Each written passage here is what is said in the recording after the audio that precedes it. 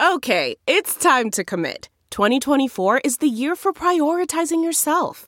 Begin your new smile journey with Byte, and you could start seeing results in just 2 to 3 weeks. Just order your at-home impression kit today for only $14.95 at Byte.com. Byte Clear aligners are doctor-directed and delivered to your door. Treatment costs thousands less than braces. Plus, they offer financing options, accept eligible insurance, and you can pay with your HSA FSA. Get 80% off your impression kit when you use code WONDERY at Byte.com. That's BYTE.com. Start your confidence journey today with Byte. Hey folks, Kaiser here. Before we get started, I want to remind everybody about the upcoming SupChina Women's Conference, How Women Are Shaping the Rising Global Power. That's going to be on Monday, May 20th at the Harmony Club in New York City. It's going to be our third annual conference. There are going to be quite a number of very eminent women in a number of fields. We have Arianna Huffington, who's going to be delivering a keynote address. We've got Wei Sun Christensen, who's CEO of Morgan Stanley. We've got Merit Janow, the Dean of the School of International and Public Affairs at Columbia University. Lots and lots of former Sinica guests you're familiar with. Everyone from Sam Sachs, the amazing Sam Sachs, Virginia Tan, who's founder of Lean In Tech and Teja Ventures. We've also got Lenora Chu, who, of course, is the author of Little Soldiers, a huge star-studded affair. Jeremy and I will be recording an episode of the Sinica podcast with none other than Charlene Barshevsky, the former U.S. trade representative, who, of course, helped China's entry into the WTO. So make sure to come along and hopefully see you there. Once again, that is May 20th. That's a Monday at the Harmony Club in New York. You can get your tickets at SupChina, and there are still tickets available. So get them now.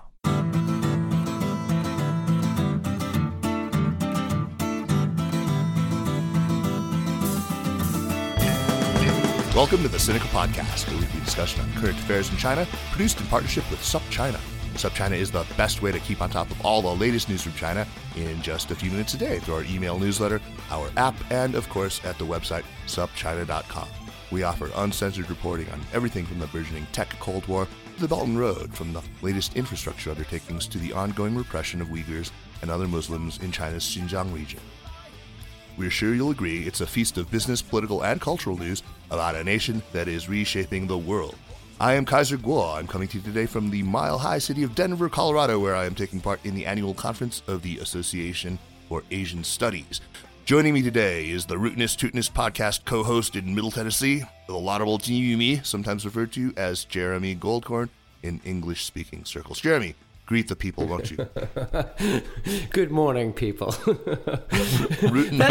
That wasn't actually very clever or over the top. Clever or over the top, yeah, Kaiser. Well. So, but we settle into middle-aged mediocrity, I suppose. So, Jeremy, I have a riddle for you. Uh-huh. What do Michael Jordan, Leon Trotsky, Emperor Hirohito, and Alvin Toffler, what do they all have in common? They all have O's in their names. Okay. No, that's true. Besides that, besides the obvious O's in their names. Could you possibly be referring to the fact that they all number among the People's Daily's list of 50 foreigners shaping China's development? Jeremy, your breadth of knowledge truly astonishes me. I mean, that's Never amazing. Let it be said that I do not read the People's Daily.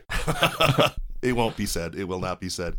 Yes, indeed, they are all on that list, that hallowed list of foreigners who shaped China's development. I think you and me didn't make that list, but anyway, who is Alvin Toffler? So I've actually known his name for a very, very long time. We had this book with this pink cover and this really futuristic font on it. It was called Future Shock, and it was on the shelves at home when I was a kid.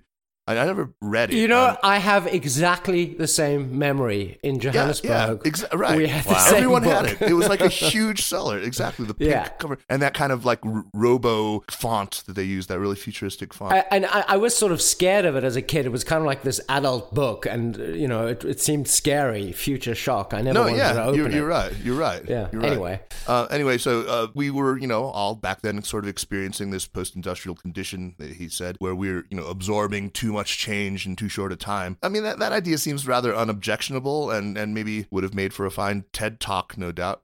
Had those things been around back then, he probably would have a podcast today. Anyway, a decade later, Alvin and his wife Heidi Toffler, who actually co-authored that first book as well, they published a book called The Third Wave. So that was 1980, which was another book about the future. But this time it came out at a very particular moment in China, the beginnings of China's reform and opening movement, and caught the attention of some of the really important leaders of that movement. The Tofflers developed an interesting relationship with one of these leaders in particular, a Mr. Zhao Ziyang, who championed and mainstreamed their ideas. Zhao would, of course, become General Secretary of the Chinese Communist Party in 1987 and then was ousted in the turmoil of 1989. He died in house arrest in January 2005 and to many people remains something of a hero of the 80s, although there are those who think he's a rat. Oh, who thinks he's a rat? I don't know. No one in our good company thinks so. Anyway. Speak for yourself, sir.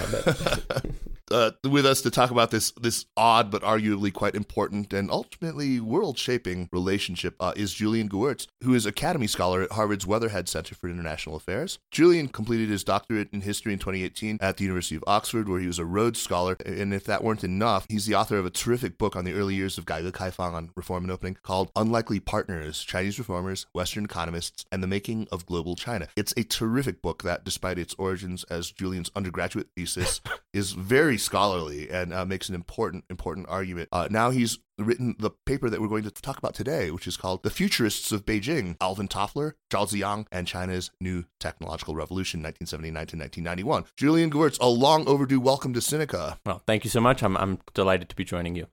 Julian, give us a little background on Alvin and Heidi Toffler. I remember reading about them just a few years ago and again after Alvin's death in 2016 and was surprised at how much influence they seem to have had in China. Who were they? What was the central argument of the third wave? And, was it as bad as Kaiser says that it would have been a TED Talk? I mean, I actually think you understated it, Kaiser. I think that they are partly responsible for inventing the idea of TED Talks, which is very intelligent bullshit.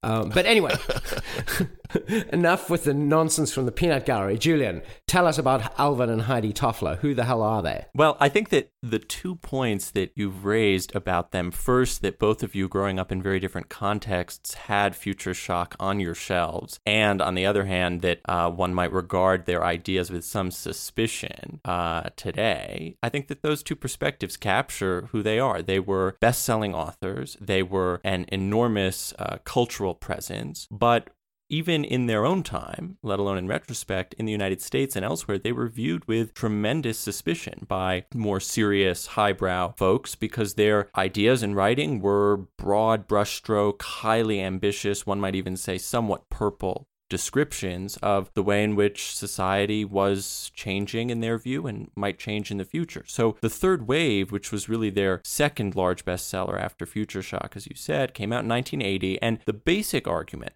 was that there is a way of viewing history that the Tofflers believe makes a lot of sense. First wave change is the coming of agricultural society, the rising of those basic forms of human society. The second wave was the Industrial Revolution, that major shift. And the third wave, the title of their book, is what they perceive to be happening all around them at the time, in the late 70s. A rise of decentralization, globalization, and especially information technology. So that's the sort of contour of what the argument of the third wave is. Now, one of the things that surprised me most when I got into reading material from China in the mid to late 1980s was that this name, Toffler, kept coming up in the most serious of ways. It was not the way in which, for instance, the New York Times would cover him, which was with a combination of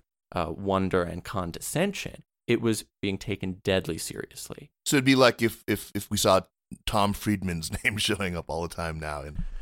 Sure, yeah. I think even more extreme than that. I mean, I've struggled to come up with a really tight analogy, in large part because of perhaps a personality trait of not wanting to offend. But there it's pretty remarkable to think about. And I think that in the Chinese context, what we can see from looking at the materials, and one of the things that I argue in this article is that Toffler resonated with priorities that already existed in China and helped bring them in a new and, to many Chinese reformist leaders, very exciting direction. So yeah, I mean, you can totally see why it fit in. But I mean, just talking about it in the non-China context, these observations are either so spot on they kind of blended seamlessly into, I mean, they sort of became part of the mental furnishings for us, or they were just so banal that they weren't even worth commenting on. Right. Well, which was it? So some of his ideas are pretty outlandish. For instance, he predicts that computers rising will lead to every home having what he called an electronic cottage, which was a sort of separate room. He didn't anticipate how small computers would get, but he did think that everyone would need one. And so there would be a sort of electronic cottage in the back where you would go and do your information age activity before returning to your domestic setting. That's quaint. So there are certainly some things like that where you can see predictions that misfired. There has been a somewhat interesting series of articles written, including by Farhad Manjoo at the New York Times, about maybe we should go back to Toffler and see some of his predictions have borne out. Certainly the prediction of information technology completely overtaking every aspect of our lives was prescient, and in 1980 was certainly not a given. It wasn't? You don't think it was a given back then? I mean, I think, yeah, okay. That's no, I definitely not. I mean, I remember an old family friend in Johannesburg was the Daily Telegraph correspondent for Africa. And when this wasn't even in the 80s, this was in about the time I left South Africa. So the internet was just getting going, 95, 94 it must have been. And I remember Chris Munyon, his name was, laughing at the idea of websites replacing newspapers. I mean, that was 1994. So, I mean, I don't think that was a given in the 1980s at all, Kaiser. Okay, well, I mean, I am the guy who remembers having a passionate dispute with a guy who insisted that graphic user interfaces were going to supplant DOS. And I said, no, it's never going to happen. That's just no. I knew all the keyboard commands on WordStar or whatever. Right. So, yeah. Okay, so yeah, do not count my predictions for anything. I am no Alvin Toffler. No.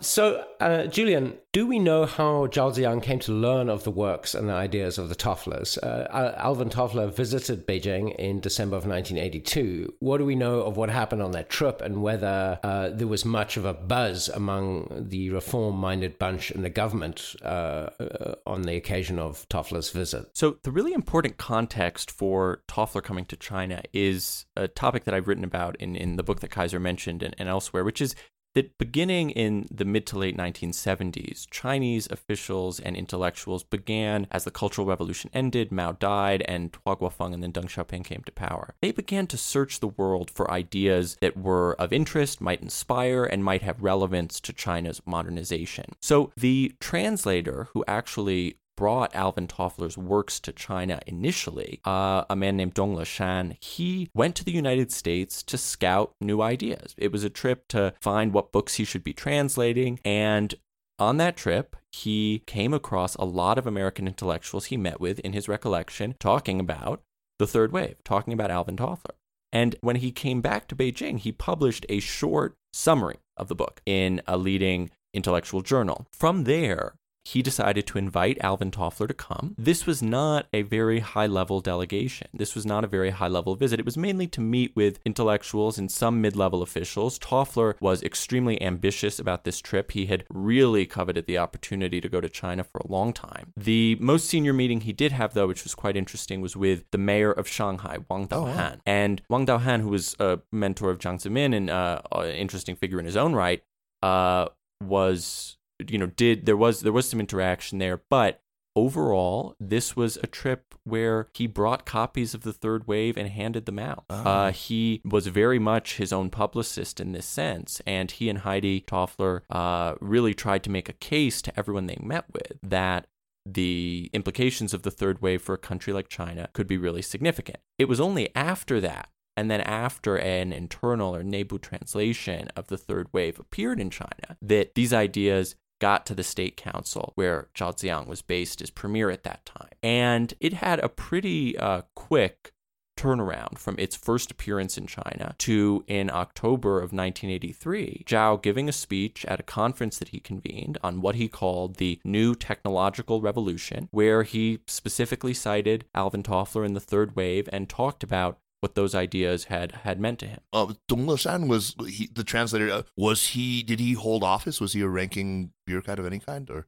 I believe he had been at the Xinhua apparatus in the state media apparatus before, and he's an interesting figure. If I'm not mistaken, he translated 1984, and he also, I think, did the second authorized translation of Red Star over China, updated for the post-Mao era. It's funny, this is in some ways a story of China for foreigners in the 80s and 90s. You could have any shtick if you were a hustler. You could arrive in Beijing with your books and hand them out, and next thing the Politburo is listening to you. Those days are long gone. Yeah. But the Tofflers obviously were pretty prescient in figuring out the Beijing 80s, 90s foreigner scam. Anyway. Yeah. So Julian, your book, which you just alluded to, the main thesis of your book, if I may, is that there was a lot of proactive learning, right? That they went out into the world, they went to relatively successful Eastern Bloc countries like Hungary, and they also went to the West. They went to Germany, they went to the UK, they went especially to the United States, and invited a lot of foreign experts there, which is, again, this is what's happening here. This, in some sense, could be another chapter of your book, right? At the time that you wrote your book, were you aware of the Tofflerian influence? I had come across in material that I was looking at Toffler's name. He was so popular at a certain point in the 1980s that it's hard to miss if you're going through intellectual publications or looking through the records of what some officials were talking about. But my first book was focused pretty tightly on economists. And while Toffler's ideas had real implications for technology policy and modernization policy, which of course are intimately tied to economic development, I was only marginally aware. And it was one of the things that I knew that I wanted to come back to and that I wanted to think about. But to be totally frank, I did not expect when I started looking into it that I would end up finding a story from the Chinese perspective, a very significant interest that was more than just an intellectual craze or a fad, but that really connected to fundamental questions about technology policy, how the Chinese state should support new technologies, and in a sense, the future that the Chinese leadership was envisioning for China itself. Julian, there were people who were critical of the Toffler's ideas, right? I mean, after all, wasn't he suggesting some historical laws that were at odds with proper Marxist dialectical materialism? Definitely. So one of the reasons that I knew that there was more here than just a story of a random person who got popular in China was that there was a very direct denunciation of the Third Wave that came out of the propaganda office, and this came out after Zhao had already endorsed these ideas. Toffler was denounced in 1984 during the anti-spiritual pollution campaign's waning days for basically proposing an alternative theory of history that directly contradicted, in the words of this propaganda directive, the theory that socialism would triumph over capitalism and the theory of the revolution that was of the social revolution. So one of the things that this indicated to me was, well, first, there are very few TED Talks that spark that degree of denunciation, even in the era of Global Times blog posting. But on the other hand, there is this extraordinary implication from some of this that if more conservative or orthodox Marxist officials in China were taking these ideas so seriously, we can ask, what was at stake? And to them, I think that what was at stake was nothing less than the vision of China's future itself. The idea that Marxism would be perceived as somehow out of date was a very threatening idea, and especially in a context where the open-endedness of China's possible directions was so vast in the 1980s, ideas like Toffler's, though it may seem surprising to us, had potential ideological implications. Right. How unusual was it for a foreign thinker to have his ideas elevated to the extent that he, by really near canonical status by Zhao and by the reformers around him? Seems very unusual. It was very unusual. One of the most striking things when you look at the intellectual and policy debates of the 1980s is there was a real eclectic approach to taking aspects of foreign ideas that might be interesting or useful, interpreting them, adapting them. The emphasis on so-called Chinese characteristics paramount in multiple senses. Good old Chinese syncretism. That's right. But in the case of Toffler, one of the things that did surprise me was how clear and forceful the lineages are. I think we can think about much of the engagement with international economic ideas or other ideas as a kind of bricolage or what the political scientist Wendy Luthert is calling policy collaging. But in this case, I think there's a more direct line where the ideas were themselves vague and open-ended in the case of Toffler. And that gave Chinese officials and intellectuals room to fill in the broad brushstrokes that he painted in his works. So, Julian, I was preparing for this podcast. I was remembered that the Tofflers had visited Beijing when I was still living there. I think it was early in the Xi Jinping era. And they gave a series of sycophantic interviews to state media, and they sort of came off as complete patsies. Or at least that was my impression. And I think there were a lot of other people in sort of China-watching circles who thought their cheerleading was kind of disgusting, or perhaps were just jealous of their access.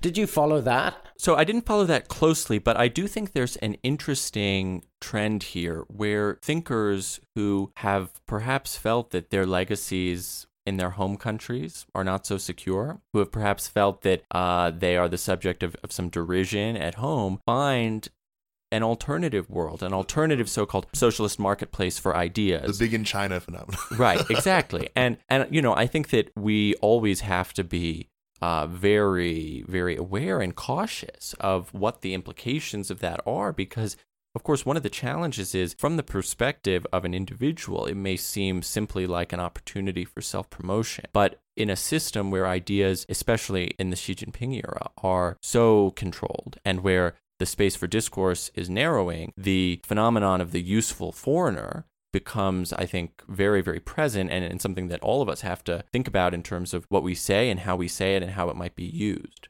Julian, Jeremy, who was the name of that other guy, another sort of futurist who had sort of the same phenomenon? Maybe John Nesbitt? Yeah, that was it, John Nesbitt. Do you remember that, Jeremy? John Nesbitt. He did the same kind of groveling tour of Beijing, did he? Yeah. I mean, he was really particularly obsequious toward, I think it was in the Jiang Zemin period, right?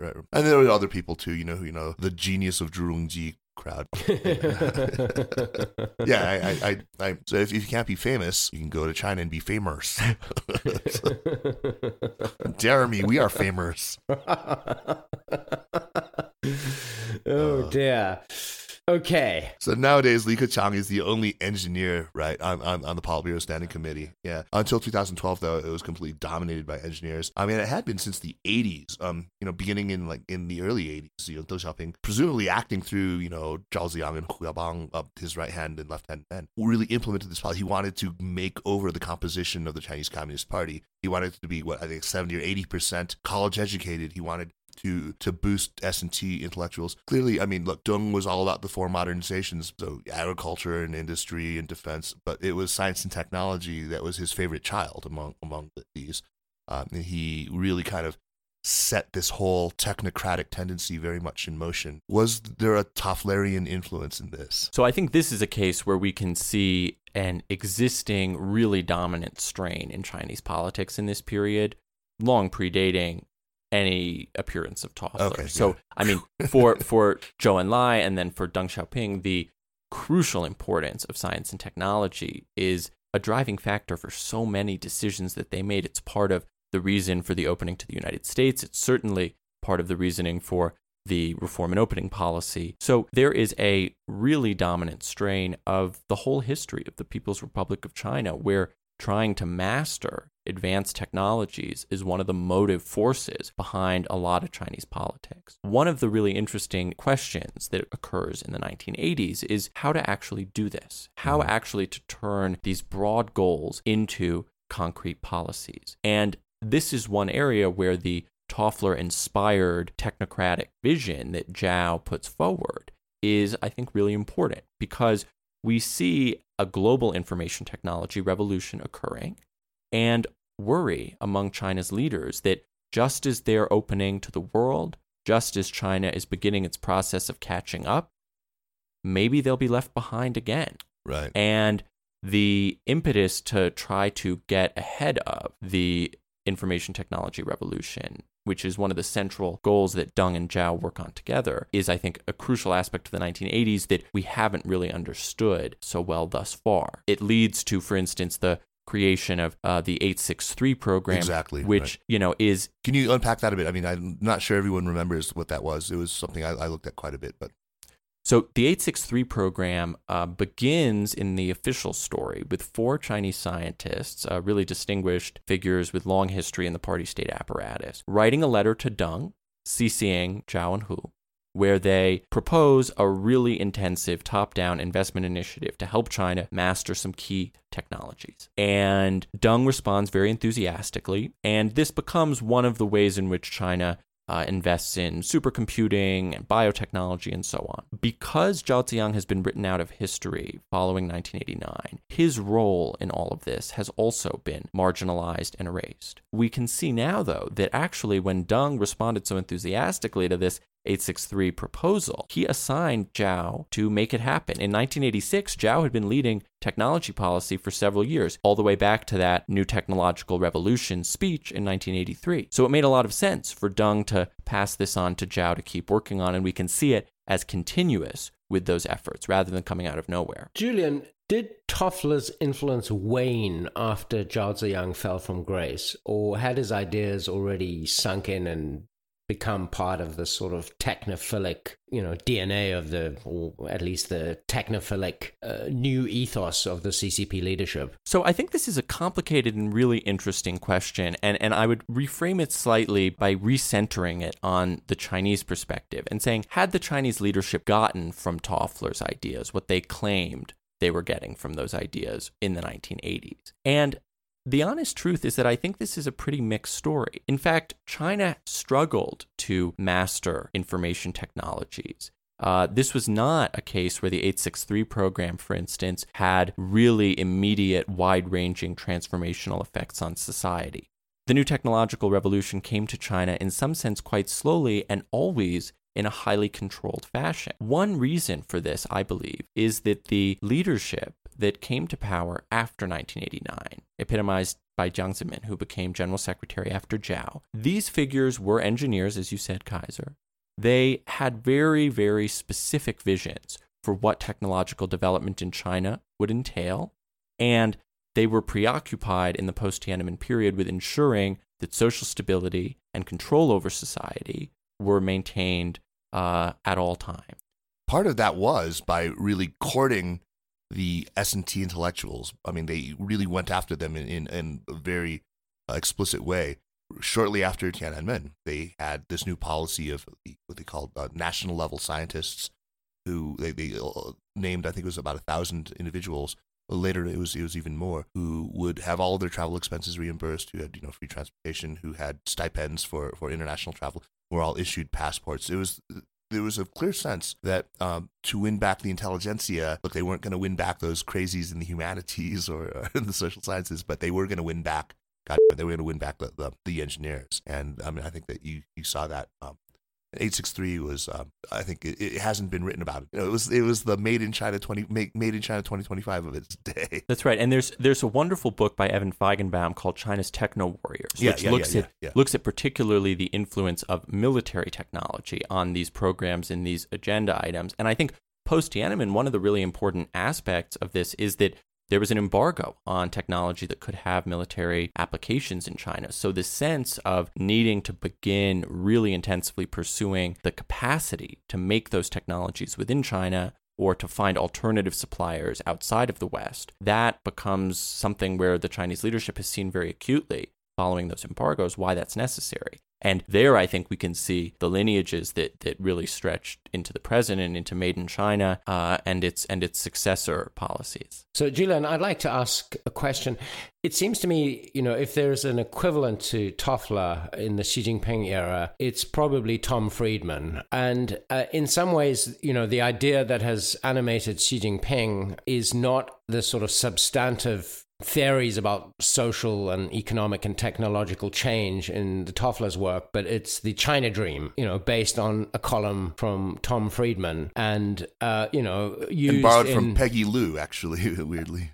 Oh, really? Okay. Yeah. He was writing about Peggy Liu in that column, and okay. So China Dream came from her, and it reminds me of Evan Feigenbaum, ex-Paulson Institute, ex-diplomat, now some other important think tank that I forget. Carnegie Center for International Peace. Okay. And he talks about how China joins international institutions and then it sort of accepts the forms but doesn't really accept the norms. And in some ways, I feel there's sort of a parallel in the 80s.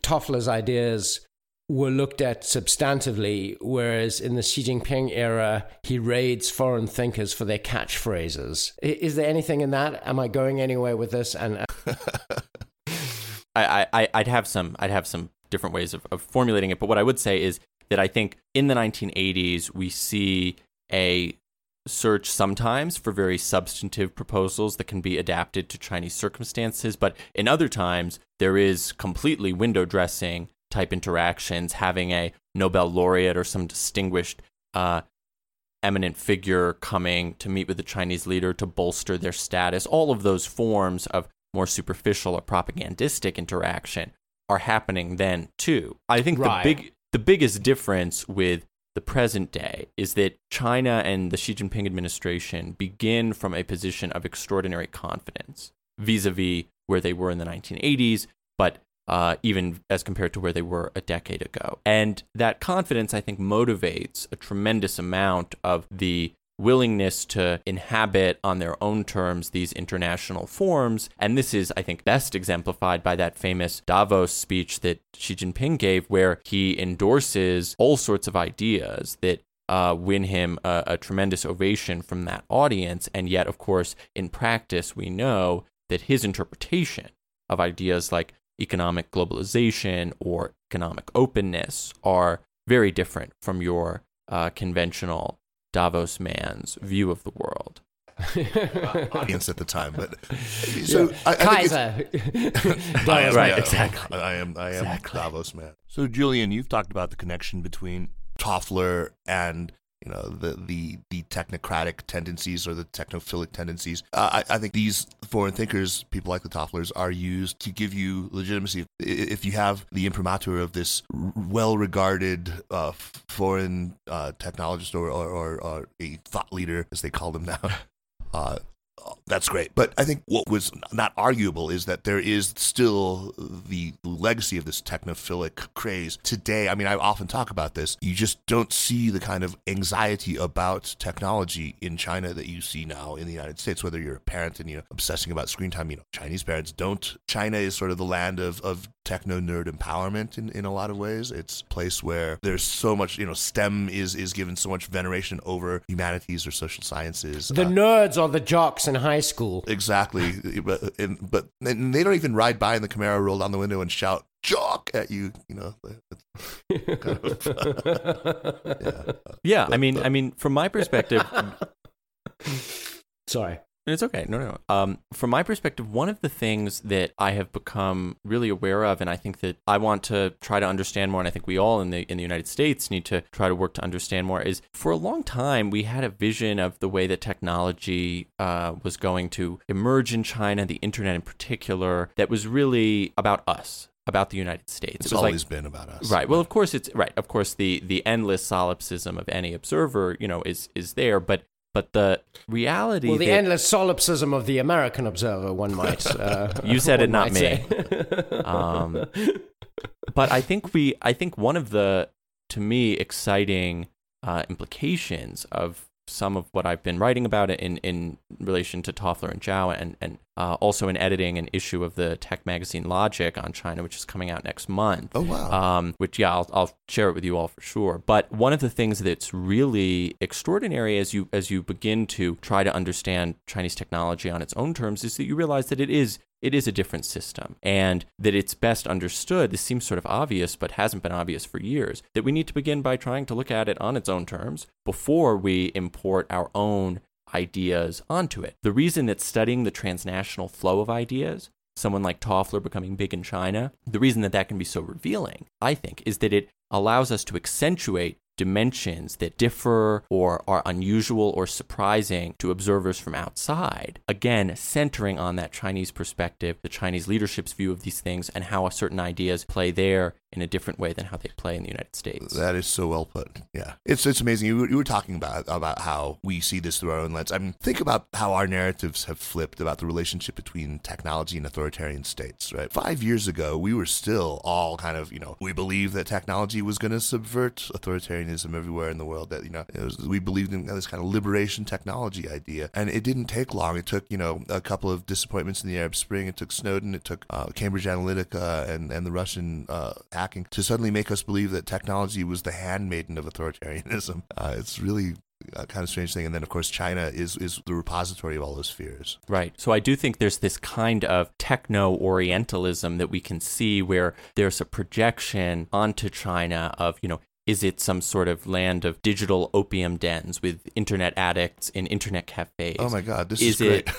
This is techno-orientalism is your coinage? I don't know. I'll have to check. I think so, but in this day and age, you're absolutely right. Digital opium dens. That's what. Right. Or is it some Shangri-La where they have all the secrets of AI? So I think that we have to really unpack those myths that we consciously or unconsciously feel, we is the wrong word, but that many, many people in the United States, at least those who design magazine covers, seem to feel. Julian, we're sort of running out of time, and I'd like to ask you a question. There are a number of us out there, cough, who haven't yet read your book, and Kaiser speaks very highly of it.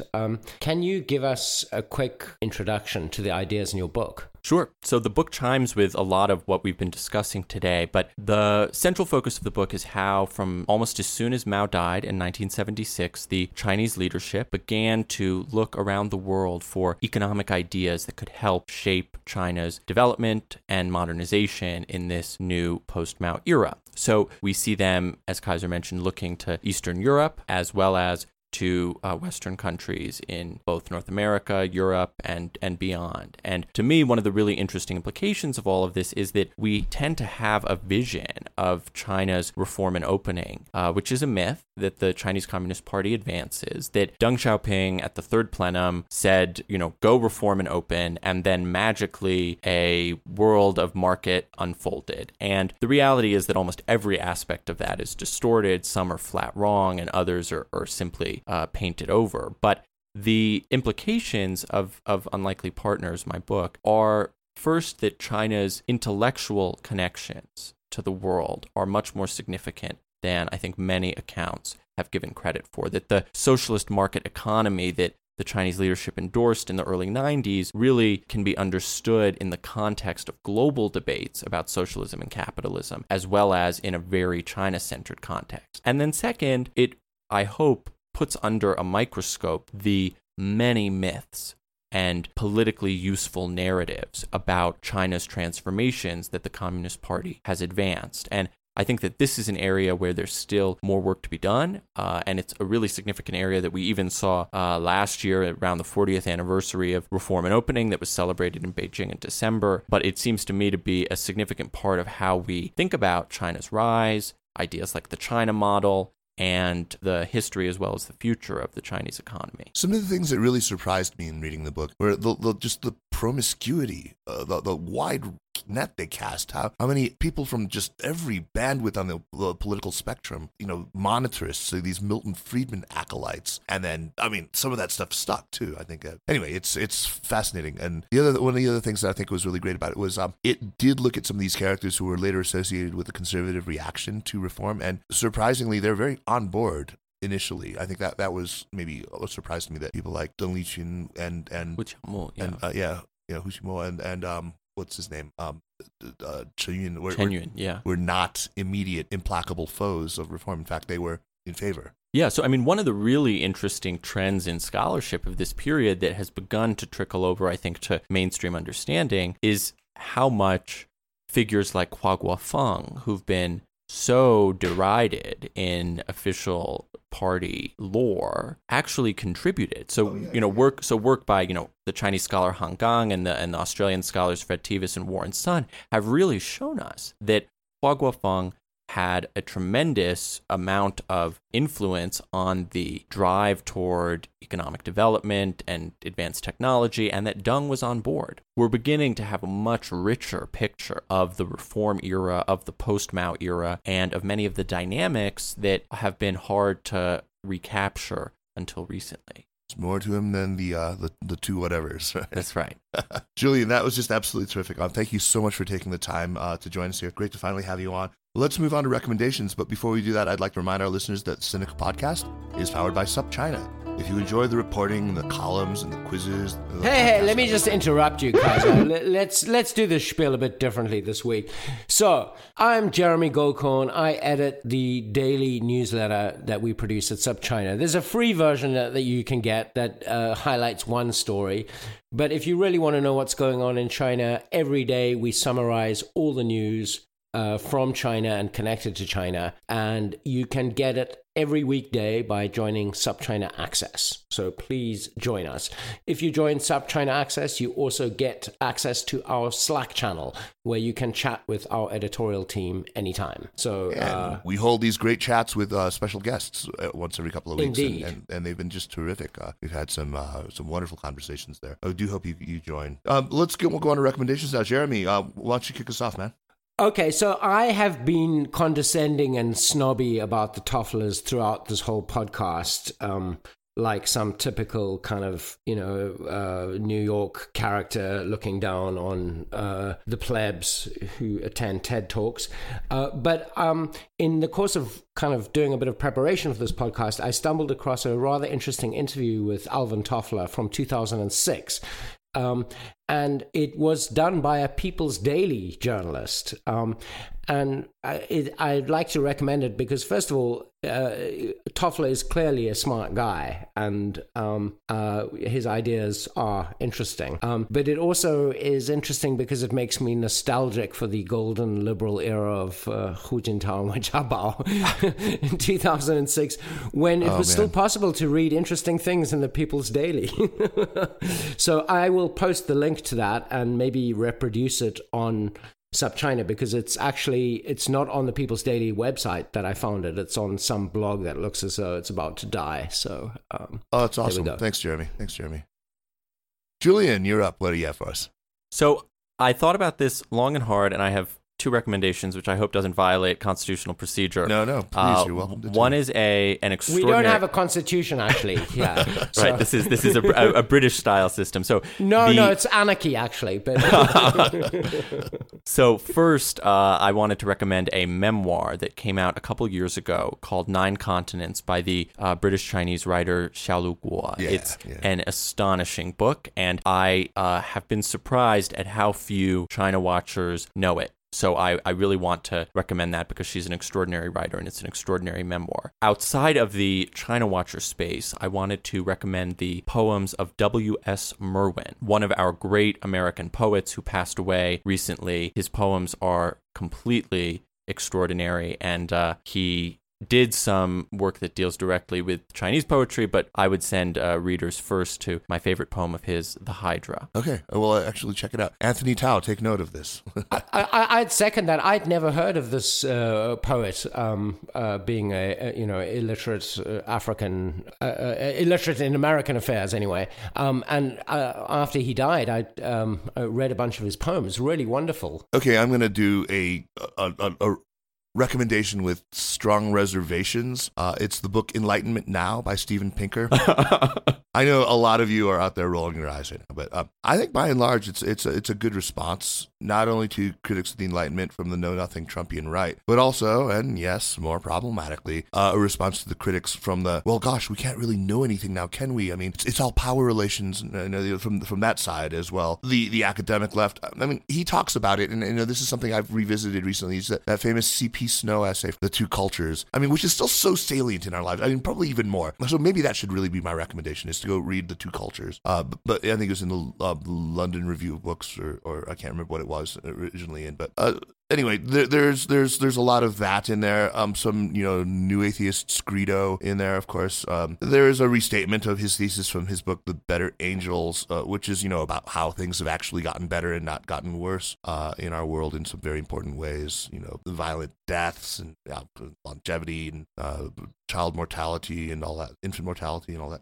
Anyway, I mean, don't ignore Pinker just because you've heard that he's affiliated with the intellectual dark web or whatever. He actually, I think he argues in very good faith. He's a very reasonable guy. He's not like some ranting guest on the Joe Rogan Experience. He's actually pretty sensible. So I do, with reservations, recommend his book. His books on language are really, really great. Yeah, it's just when people start wandering further afield, they start. Anyway, I would agree. His books on language are a pleasure. Julian, thank you so much for taking the time, and I hope you've had a really good time here at AAS. Yeah, it's a pleasure to join, and thank you for having me on. You're going to be editing a volume of Logic on China, right? That's right. So it's out in April. We've finished Logic it's out and China.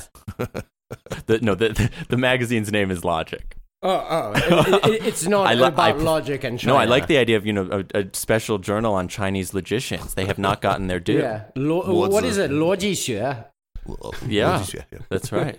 逻辑学. Who was it? Bai Ma Fei Ma, the School of Logicians. Exactly. Right. I think I've decided what I want to be when I grow up. I want to be a 逻辑学家. 逻辑学者. All right. Hey, thank you so much. Jeremy, good to talk to you as usual. Yeah. Thank you, Kaiser. Thank you, Julian. Thank you. The Sinica Podcast is powered by SupChina and is produced by Kaiser Kuo and Jeremy Goldkorn with editing help by Jason McRonald. Drop us an email at sinica@supchina.com. Follow us on Twitter or on Facebook at SupChina News. And make sure to check out our other podcasts, the Caixin Sinica Business Brief, the Pan Daily Tech Buzz China, New Voices, China Econ Talk, Ta for Ta, and the new Middle Earth podcast on the culture industry in China. Thank you for listening, and we will see you next week. Take care.